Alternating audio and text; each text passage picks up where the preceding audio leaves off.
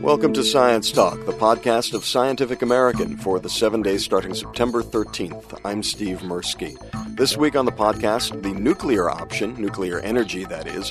We'll talk about that with MIT physicist Ernest Moniz, who also co-directs MIT's Laboratory for Energy and the Environment. David Holmes of Manchester Metropolitan University in England joins us. He blows the doors off the commonly held belief that mice like cheese. That's a little later. And we'll test your knowledge about some recent science in the news. First up, Ernest Moniz. He's the co-author of an article on the future of nuclear energy that appears in the September single-topic issue of Scientific American. The theme of the entire issue, Energy's Future Beyond Carbon. I caught up with Moniz while he was trying to do some fly fishing in Colorado. Professor Moniz, thanks very much for talking to us today. Pleasure to be here. In 2003, you and your co-author co-chaired this big MIT study on the future of nuclear energy, in which you analyzed what you'd have to do to make nuclear energy attractive. I don't know if you can do this in short order, but what was the bottom line there? Again, the question we ask is what are the steps that one would take, both in a technology sense and in a policy sense, to enable nuclear power to be a significant contributor to mitigating CO2 emissions. Clearly, we outlined what are the major challenges. First, the economics do need to be worked on. Roughly speaking, it's about $2,000 a kilowatt for a nuclear plant, and you might say the competition, natural gas plant, is more in the $500 or $600 range for capital costs. But of course, nuclear power is very cheap to operate in contrast to a gas plant. Secondly, nuclear waste obviously must be addressed. We offer some suggestions there, including the incorporation of consolidated interim storage as part of the plan. Safety clearly is an issue, and there we note really that the new designs of nuclear power plants look to have about an order of magnitude lower probability of significant core damage. Next, we look at proliferation, and we suggest an approach to managing growth of the fuel cycle internationally based upon a fuel leasing concept in which small programs could, on very good terms, be provided fresh fuel and have the spent fuel removed. And finally, by proliferation, we're talking about the fear of any of the nuclear plants being used to create the kind of materials you need for nuclear weapons. Correct. So the point being in this fuel leasing concept is that these countries would have the reactors, which gives them what they presumably want, which is electricity, and would not have the responsibility or the cost of building plants to enrich uranium or to handle the spent fuel. Right. Now, that's assuming that what they really want is the electricity. That's right. This will not solve every problem, but it will help to put a spotlight on those who have other designs. Right. And you had a fifth point you wanted to make? And the fifth point was that we also spell out what we believe is an important and aggressive research and development plan for the government to pursue over the next several decades. And that includes as high points the need to advance smaller modular reactors. It includes the need to do the research on what are called advanced fuel cycles that potentially could dramatically minimize the problems of dealing with spent fuel and with proliferation. How ironic is it that it is actually environmental concerns that are driving this fresh look at nuclear energy? I mean, it's the greenhouse gases that are making nuclear look more attractive to a lot of people again, right? Well, to many, of course. Some are looking at it for other reasons, including at least arguments they use about security, about having stable and understood operating costs. Who are you talking about when you say some? Who is that? Well, I think many of the utilities that are looking at nuclear power are looking at it for a combination of reasons. One of them certainly is I think many feel imminent U.S. move to begin to control carbon emissions. But in addition, there are the issues of the volatility, for example, of natural gas prices has wreaked some degree of havoc with the utilities, because there you are subject to the fuel cost being a major part of your operating costs, whereas in a nuclear plant, you have a very large capital expenditure up front. But once you've built it, you pretty much know that you're going to have a very low and stable operating cost, because the fuel costs are a very, very tiny part of the overall cost. In the article, it talks about the fact that in your scenario, worldwide nuclear power production could triple to 1 million megawatts by the year 2050, and that would save between 0.8 and 1.8 billion tons of carbon from being emitted into the atmosphere every year. So what does all that mean? What do those numbers actually mean to me if I'm concerned about greenhouse gases and global warming? Well, two scales I think are important here. One is, as is outlined in the lead article in the Scientific American issue, is that in very rough terms, we need to avoid about 7 billion tons per year of carbon emission, let's say by mid-century, if we are to come anywhere close to what many think is a prudent level of CO2 concentrations. So roughly speaking, if a technology is not going to contribute, at least at, say, the billion-ton level, it's not really going to be a major contributor to the solution. On the other side of the equation, if you like, 1,000 megawatts of coal plant, which is a very large, but a coal plant that we do have, that plant alone would emit about 1.7, 1.8 million tons of carbon per year. So, as you can see, 1,000 megawatt plants of nuclear, which is carbon free, would avoid 1.8 billion tons if it were displacing coal plants. Right. But of course, it would be displacing a mixture of plants, and that's why we would say that this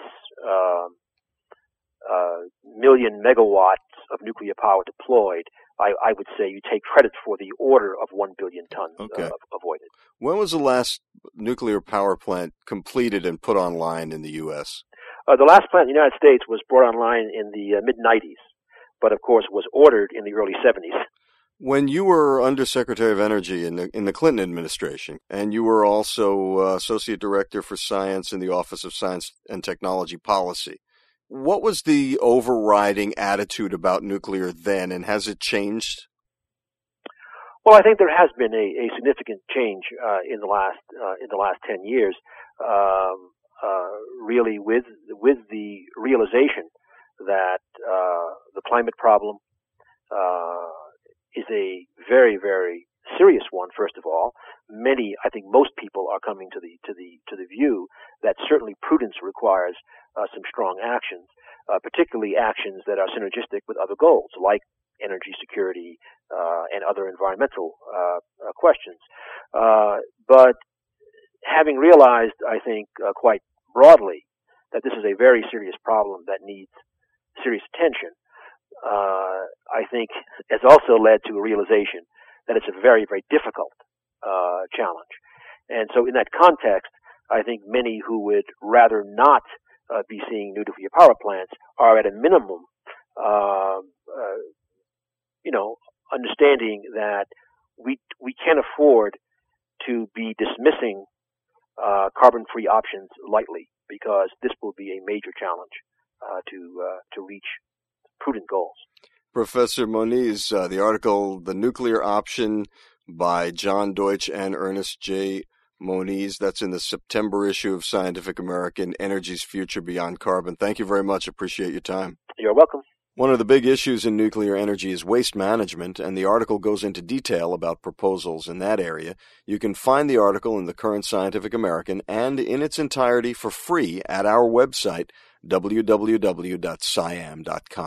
Now it's time to play Totally Bogus. Here are 4 science stories, but only 3 are true. See if you know which story is totally bogus. Story 1, robotic death frisbees being developed for urban warfare. Story 2, since Pluto is no longer a planet, it has a new name, asteroid 134340. Story 3, female sheep, deer, and reindeer can all recognize the calls of their own offspring. And Story 4, lifting weights can temporarily increase the pressure within your eyes. We'll be back with the answer, but first, mice love cheese. Or do they? David Holmes at Manchester Metropolitan University set out to prove alone whether that was indeed the case. He was good enough to chatter away with me from his office in England. Dr. Holmes, thanks for talking to us today. And thanking you. Tell me about cheese and mice. What were the results of your research here? Well, it's kind of a very, very, very strange and long story in that somewhere, somehow in history, it's in Shakespeare and it's on oil paintings, so it predates all that, and it certainly predates Tom and Jerry and all the other kind of cartoon mice, that somehow or other people have got the strange idea that mice actually do like cheese, and they will try and feed it to their pets, which can be rather damaging. In fact, mice, as we have probably known for many, many years, and most pet shop owners know very, very well, actually like grain and dried fruit, and to some degree they will go for kind of foods, man-made foods that are high in sugar, such as chocolate, and they will try and raid your pantry for things like dried foods, such as even pasta, but they like their high carbohydrate, and they don't like cheese. We don't have any idea how this idea became entrenched in the human psyche? I have thrashed away at this, and it is very difficult. All we can imagine is that original early pantries contained only a few dried elements, such as grain, bread, and possibly cheese, and maybe these got trashed by mice and rats in early days, and people made this assumption. But as far as I can tell, that it's become extremely popular and part of the sort of modern myth and into the minds of children and adults because of cartoonists.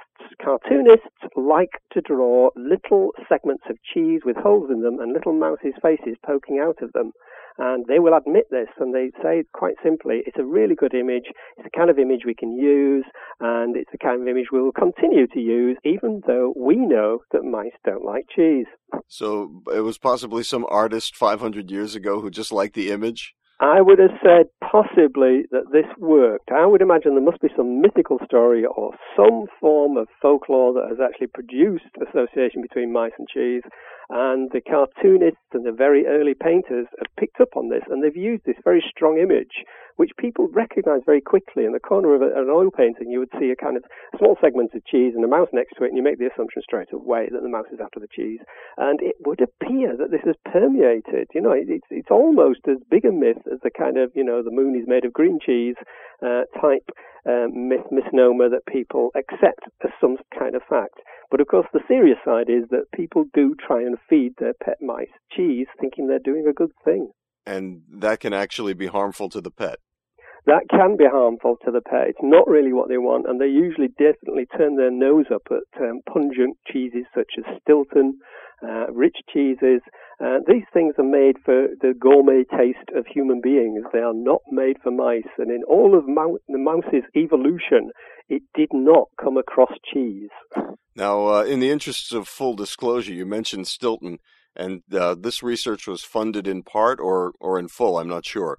It was very minimally funded by Stilton. Their interest was kind of like a little bit obscure.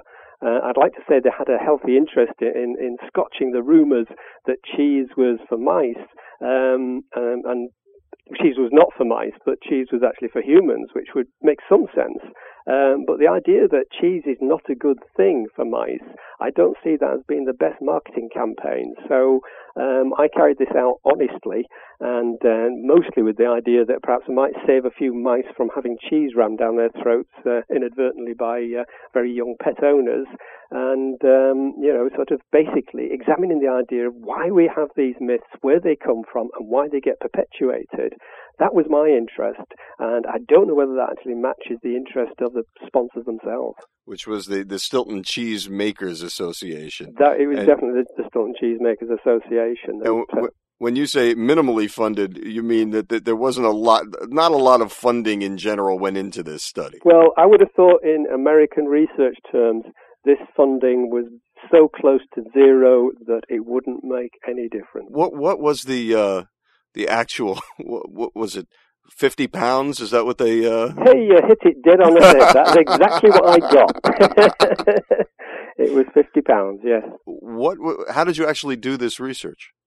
It didn't take very long to run through archival stuff that, documents exactly what kind of things that are good for animals and various animals and small species, such as mice. I see. Whether they happen to be field mice, house mice, pet-trained mice, or even mice for research, which we don't do, by the way. Right. Then their diets are pretty much the same, and they're not that far removed from other animals. But that said, if you get a house mouse that has been really starved and desperate, they will chew at most things. But needless to say, one of the last things that they will chew at will be that rich cheese. Sure, they actually prefer electrical lines to cheese. They will eat your feet. Right. Speaking of cheese, so what? Tell us what your actual primary research is about, because I'm sure this is not your full-time research area. No, my primary research is usually along the lines of forensic research and clinical psychology. That's my main field, and I'm actually in the process of trying to produce an extremely large book that incorporates the whole of that subject area, hopefully for the first time. Forensic psychology? Clinical and forensic psychology, yeah.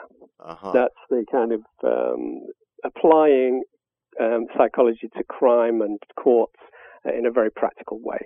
Very interesting. Well, when that book comes out, let's talk again and talk about that serious subject, because that's fascinating. I think it is probably the most fascinating area of psychology. Dr. Holmes, thank you very much. Enjoy the rest of your day and have some cheese. And thank you, and I might try it. For more cheese info, just go to www.cheese.com. Seriously. Now it's time to see which story was totally bogus. Let's review the 4 stories. Story 1, robotic armed frisbees under development for urban warfare. Story 2, non-planet Pluto's new name is a number. Story 3, female sheep, deer, and reindeer can all identify their own offspring vocally. And Story 4, temporary pressure increase in the eyes from weightlifting. Time's up. Story 1 is true. Killer frisbees are a-comin'. The website defensetech.org reports that the Air Force has a contract out for an attempt to develop what they're calling modular disc wing urban cruise munitions. Those would be small spinning discs that could root out and blow up, evildoers. And you thought you played Ultimate Frisbee. Story 2 is true. Pluto's demotion means that it's just an asteroid, and the Minor Planet Center, which officially keeps tabs on asteroids and comets, has named it 134340. Back on the August 16th podcast, I spoke with 3-year-old Ari Mirsky about his great affection for Pluto, then still a planet. This is my favorite. Well, I heard that Ari wasn't happy at all with Pluto's recent demotion, and when I saw him this past Sunday and asked if he wanted to talk about it, his response was simply, no. Story 4 is true. Lifting weights can make your muscles and your eyes bulge, according to a report in the Current Archives of Ophthalmology. Higher intraocular pressure is associated with the Valsalva maneuver, where you hold a full breath and force it against a closed windpipe, like this. This happens during coughing, weightlifting, certain kinds of smoking, and playing wind instruments. Pumped-up cannabis-inhaling bassoon players with colds are at particular risk. All of which means that Story 3 about sheep, deer, and reindeer mothers being able to recognize the calls of their own offspring is totally bogus. Because while sheep and reindeer can, deer cannot. Researchers from the University of Zurich did the study published in the American Naturalist. In sheep and reindeer, which spend most of their time out in the open, the young and the moms do know each other vocally. And while young deer do recognize their mothers by the mom's sounds, the mothers cannot distinguish their own fawns by call alone. The researchers think that the communication system has evolved this way because young deer hide from predators in the grass while the mother forages.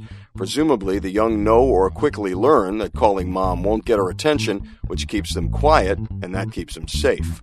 They only move when she calls them. Don't you wish your kids behaved that, dearly? that's it for this edition of the Scientific American Podcast. Our email address is podcast@sciam.com.